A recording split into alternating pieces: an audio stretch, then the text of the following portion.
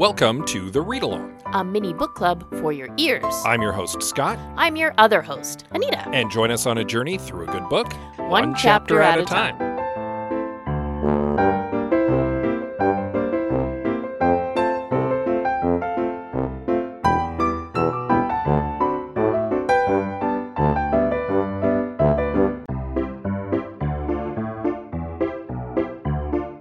Do you like talking about movies? Do you like talking about mediocre movies? Do you like talking about how you could have fixed mediocre movies? Well, I certainly do, and you can listen to me, Scott C. Bourgeois, along with my co-hosts Greg Beaver and Liam Creswick, as we give our notes, and I have some notes. You can follow it now on your podcatcher of choice, or support it by visiting patreon.com/IHaveSomeNotes.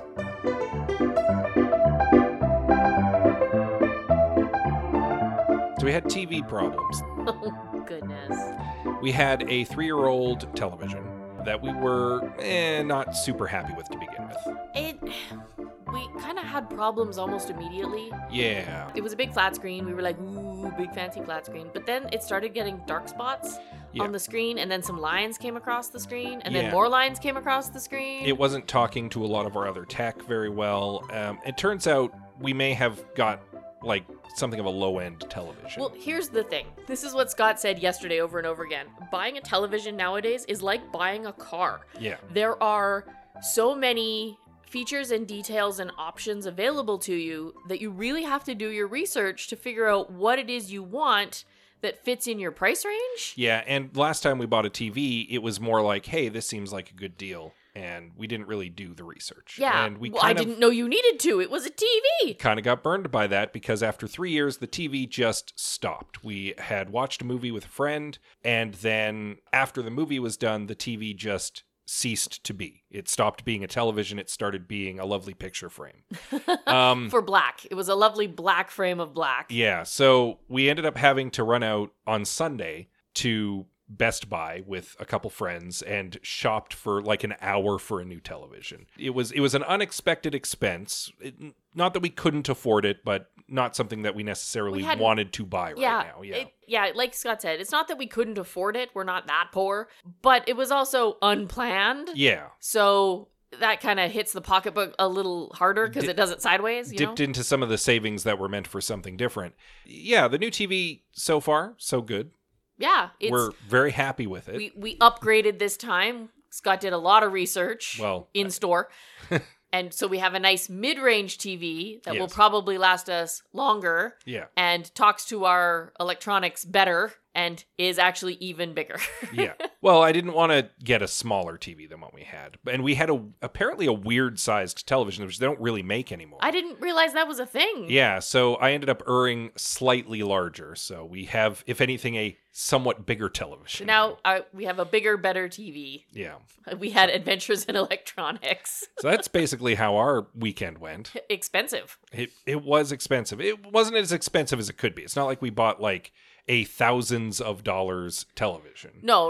We don't have like a whole new media center or anything. Yeah, like we didn't go for like a fancy $6,000 television or something. We went with, as Nita put it, something comfortably mid-range. Yeah, a nice, good mid-range. It will last us longer than 3 years. Well, I bought the 4-year warranty on it, so definitely. At least 4 years. Anyway. Yeah, so that's where we're at. That was our adventures over the weekend. Buying a new TV. Woo! And I know what you're thinking, but if you were buying a TV, how were you reading a book? The answer is, we were doing that too. So, because of course, as always, you only have to read a chapter. Very low pressure book club. Yeah, super easy. Indeed. So with that said, I guess a brief recap of our previous chapter, chapter 7, in which the Queen has a very discreet tea. Yes? Has a chat with an eminent professor who is an expert on, I'm going to call it Russian crimes. Kind of. Yeah. Yeah. And it gives her the peace of mind that her instinct that something wasn't right about the MI5 theory was probably correct. And that leads us into Chapter 8 of The Windsor Knot by S.J. Bennett.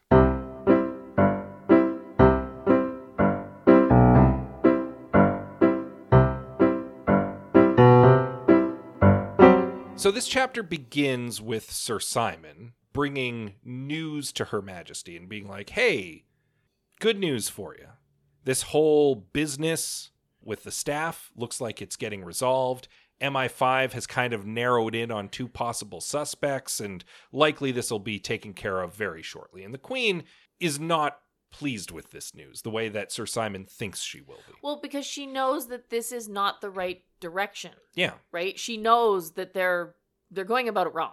Well, worse, one of the prime suspects is her page. Yeah, and Like she the guy- does not like that idea at all of getting rid of him. The guy who brings her tea, who she's known for years, since he was a kid, basically. Yeah.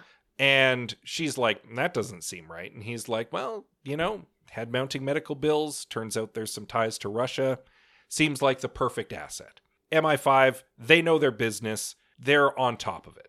And she's like, but are they on top of it? What are they? Yeah. Right. There is one other suspect who apparently is like a records keeper who was suspicious because, number one, he and his wife both do have kind of tangential ties to Russia, but he came to Windsor very last minute just before the party on what was a reasonable but under scrutiny could be flimsy excuse. Yeah. Which is what put him under suspicion. Right, because he was looking for certain letters? Yeah. Or something like that. That one, to me, just seems like unfortunate coincidence. That very much is probably the case. If we are to trust the Queen, and why shouldn't we? Meh. She is our protagonist. That MI5 is barking up the wrong tree, then it would imply that this was indeed just a case of unfortunate timing. Right? That's what that one felt like to me. I'm like, oh, that's just unfortunate coincidence. Yeah. In the meantime, Sir Simon informs the Queen that both of them are going to be basically put on leave pending the investigation. They're just going to be removed from their duties, but not fired per se. Yeah. And the Queen is not happy about that. No. We've already had an entire chapter explaining how her staff feels like family. Yeah. Right? And she cares about these people and their well-being. And so she knows they're being falsely accused, right? But there's nothing she can do about that. Yeah, and that bothers her. Very aware of that fact. Yeah. That being said, the Queen is like, you know what? Thank you for dropping off the papers and whatnot, the work that needs done today. Send Rosie to come pick it up a little later. And Sir Simon's like, well, I can take care of that. And she's like, no, it's fine. You're a busy man. You've got other stuff on your mind. This is no big deal. Send Rosie. Just send Rosie to take care of it. And he's like, all right. And this smash cuts us to Rosie. Yes. Now driving through the rain after having picked up the letters and been given a new task by Her Majesty. Basically, Rosie confirms that the Queen has tasked her to go and interview a couple suspects. And I think we know some of the suspects that she's going to end up talking to in the next few chapters. But more importantly, Rosie is on her way to a meeting that the Queen doesn't know about. Yeah. And Sir Simon doesn't know about. She made an excuse to Sir Simon. And once again, she's feeling really bad running around behind Sir Simon's back. Right? The excuse she's given is that her mother has fallen and hurt herself. Yes. And that she needs to rush to her side. And Sir Simon was like, oh, please, yes, take all the time you need, which Rosie thinks is code for like, you have a day. You have a day. Be back by tomorrow. But importantly, what we learn here is that Rosie's predecessor as assistant personal secretary had cited like mental distress. Well, a mental health issue. Yeah, and had to quit. And that's when Rosie was brought in. And while they were having their little handover, yeah. Right? The crossover training. Yeah. She had been like, hey, one day you're going to get a weird request. When that happens, don't come to me. I don't want to hear about it. There's someone else, though, that you're going to want to talk to, and that's my predecessor. Yes. Okay. So we're going backwards in history now. Her name is Eileen Jaggard. Her information... Yeah, it's in my files. It's just, when it happens, seek her out and just tell her it's happened. And she'll know exactly what's up. Yeah, and she'll help you out. Rosie was like, that's weird, but didn't really think much of it. But now, like, her gut is telling her, this is the thing. Yeah. This is the thing I need to go and talk to Eileen about. This is weird. Something has happened. Also, the way she was treating it in the office. Yeah, right? it was very hush-hush. They were absolutely alone. Mm-hmm. And as soon as, I think it was Sir Simon, came back into the room, like, this conversation never happened. Yeah. Right? She immediately switched over to, like, calendar somethings. Yeah, so Rosie's like, oh. So this is something that Sir Simon is unaware of. Yes, this is very private information. So she's actually on her way now, driving through the rain to see Eileen Jaggard, who she's arranged a meeting with. Yes. And she shows up at this, like, little art gallery. that Eileen apparently lives over top of. And Eileen meets her at the door. She's very hippie, like not wearing shoes, barefoot. Right? She's in yoga pants and like a cashmere sweater, I think it is. Looking very good for a woman in her like 60s. Absolutely. And Rosie's like, it happened. And Eileen is like, come with me. It was very like wonderful spy movie-esque almost. I enjoyed it. And Rosie has a little bit of reticence to divulge everything to Eileen at first, because she's like, there's a National Secrets Act in place. Like, I'm in a privileged position of trust. And Eileen's like, hey, I used to be you. We're the same person. You can tell me whatever. Yeah. The Queen's asked you to do some investigating, right? And Rosie's like, yes. And she's like, did it have to do with that body that was found at Windsor Castle? Because there was a little thing about it in the paper. And she's like, yeah, it was a murder. And she's like, aha. Well, this explains everything then. The Queen's on the case. And Rosie's like, back the train up here. Rosie's like, the Queen is the what now? And Eileen basically lays out, the Queen used to be a teen detective. The Queen used to be Nancy Drew, basically. And at 13 years old, did her first Nancy Drew and has been Nancy Drewing all through her life. The problem is that she's the Queen, so she can't exactly go about doing it herself. Yeah, she can't go all about sleuthing in public. Yeah. The best way to put it is, despite being the Queen of England, she's underestimated. And this is where I'm going to switch from Nancy Drew to Miss Marple. Miss Marple is this kindly old lady who's just very good at noticing stuff. And people don't take that into account around her because she's a kindly old lady. Yeah. So they let slip stuff that they shouldn't. Or they're put off guard and they are willing to reveal more to Miss Marple than they might to the police. And Miss Marple's also just shrewd and has a keen eye and notices details. And she's good at solving mysteries. The Queen, kind of like Miss Marple in that sense. Yes. But the reason why she doesn't trust Sir Simon with this knowledge is because Sir Simon is overly protective. And this is something that we discussed in previous chapters as well. But this pretty much confirms what we had thought. Sir Simon trusts that he knows better because he is the Queen's attendant. And apparently this has been the case with her, like, official personal secretaries for years. They just assume that they know what's best for her. And they're very protective of her in a way that they don't really need to be. As Eileen puts it, they should trust her more. And they don't. And the underlying misogyny of it really struck a chord with me, especially the way Eileen explains it. She's like, no, Sir Simon is a very brilliant man, right? He's very put together. He's very organized. He's very smart. He has, at his beck and call, a whole bunch of other brilliant men. And he trusts that they're brilliantly going about being brilliant. Yes. And none of them trust the Queen because she's the Queen. Yeah. Part of it is that she's a kindly old lady. Part of it is that she's an old lady, and part of it is that she's a lady. Yeah. And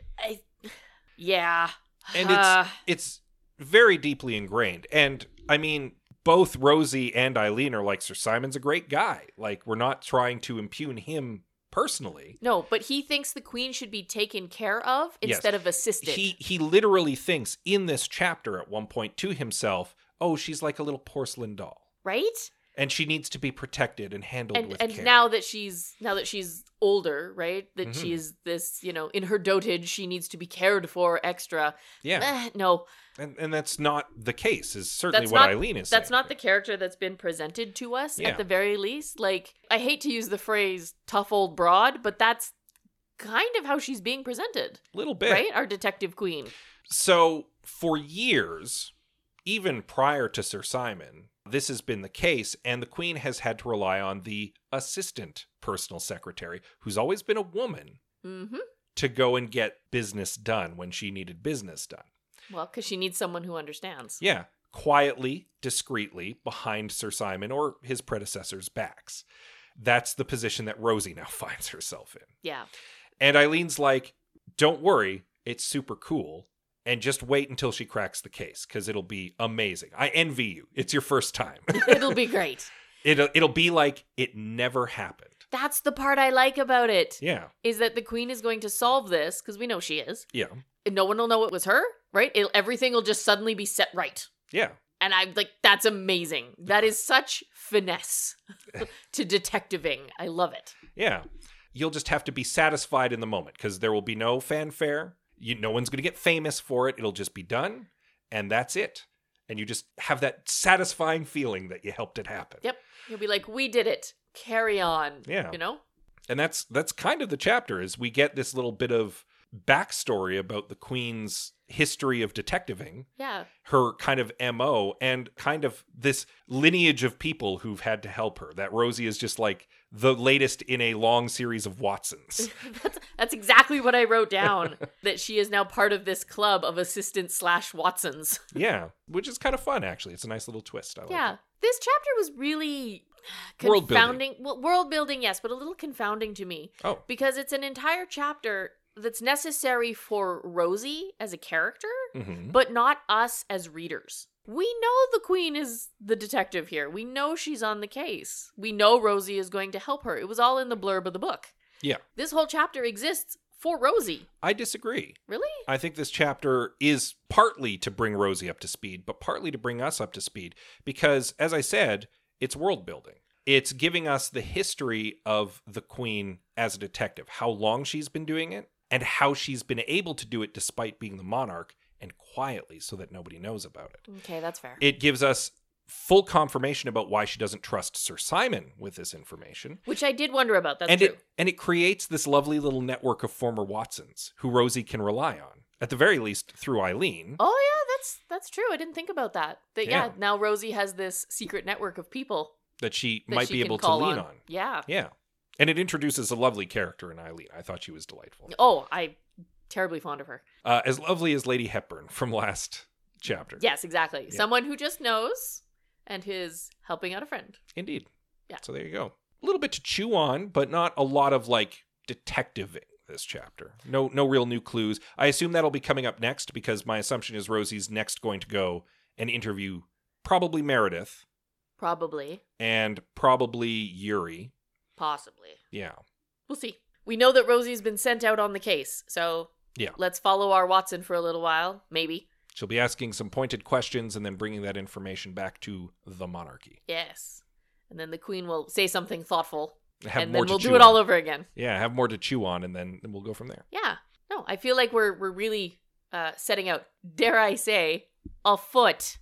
But we'll wrap up there. A bit of a shorter chapter this week, so a bit of a shorter episode. That's okay. We're gonna get something to chew on pretty soon. I know it. Yeah, we're build. It feels like we're building to something, right? Exactly. To like an important clue, an aha. Yeah. Yeah. But we'll have to find out if that is the case in chapter 9, which you'll want to read up on in time for next week. Yes. And in the meantime, of course, you can go to your podcatcher of choice, give us a little rating and review to help us out. We appreciate you. Yeah. You can also find us on social media. Yes. We are on Twitter, Instagram, Facebook, and Goodreads. We are at The Read Along on most of those, so you can find us there. Yep. You can also send us an email directly. 100%. We are thereadalong@gmail.com. And with that said, as always, we love you very much, and we'll see you next time. Detective Queen.